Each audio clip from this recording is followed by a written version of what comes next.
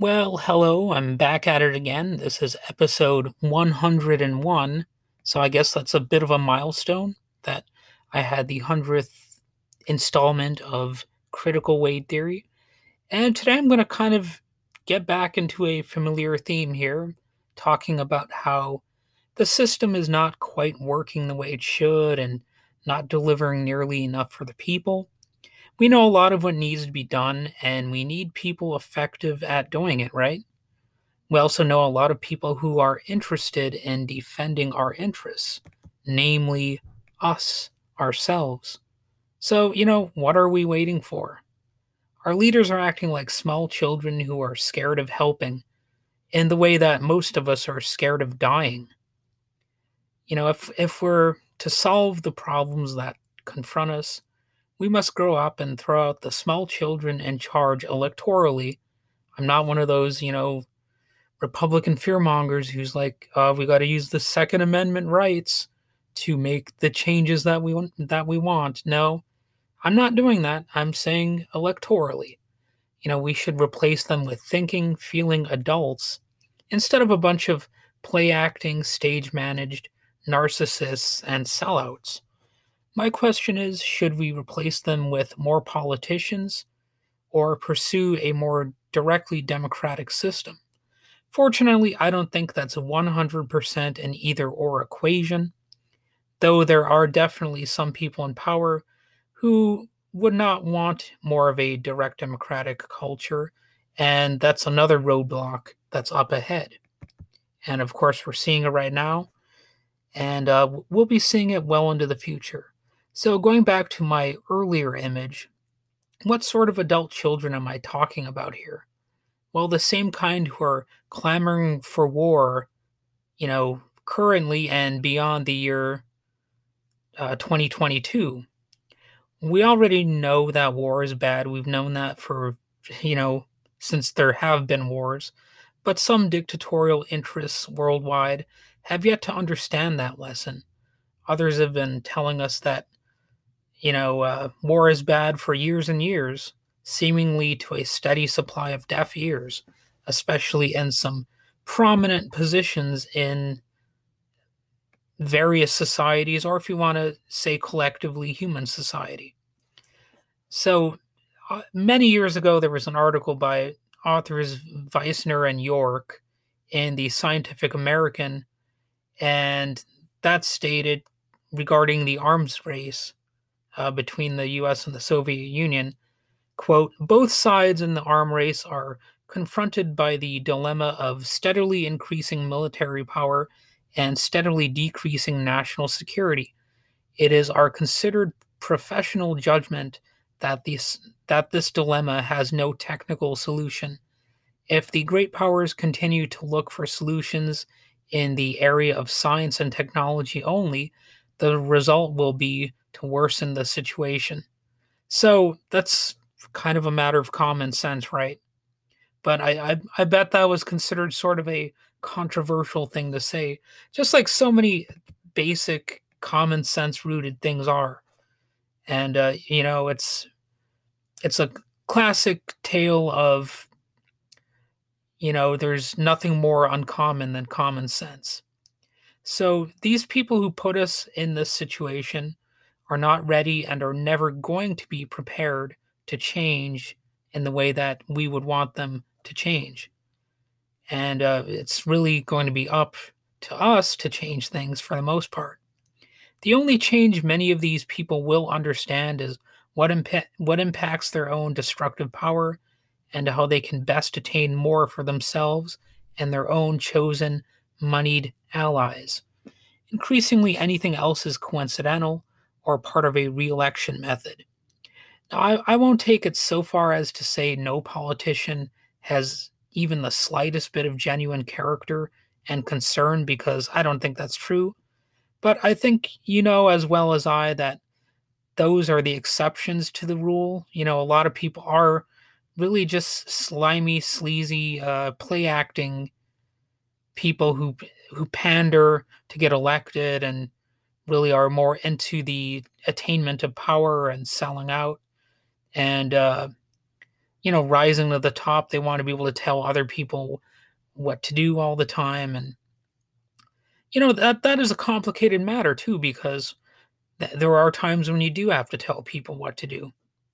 I mean, that's one of the complicated aspects of society. And the rule is, the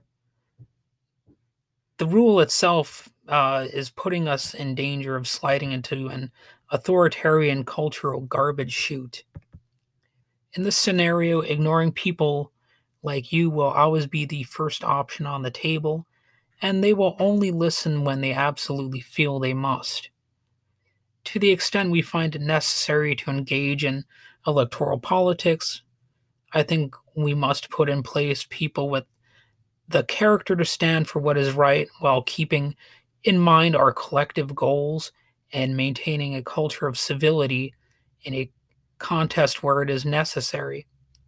Just as one would be interested in promoting civility in the workplace. Now, does civility mean, oh, you can never use the word fight in a political campaign? Well, no, not in my book anyway. But, context is important. I think there should be a reduction in lying.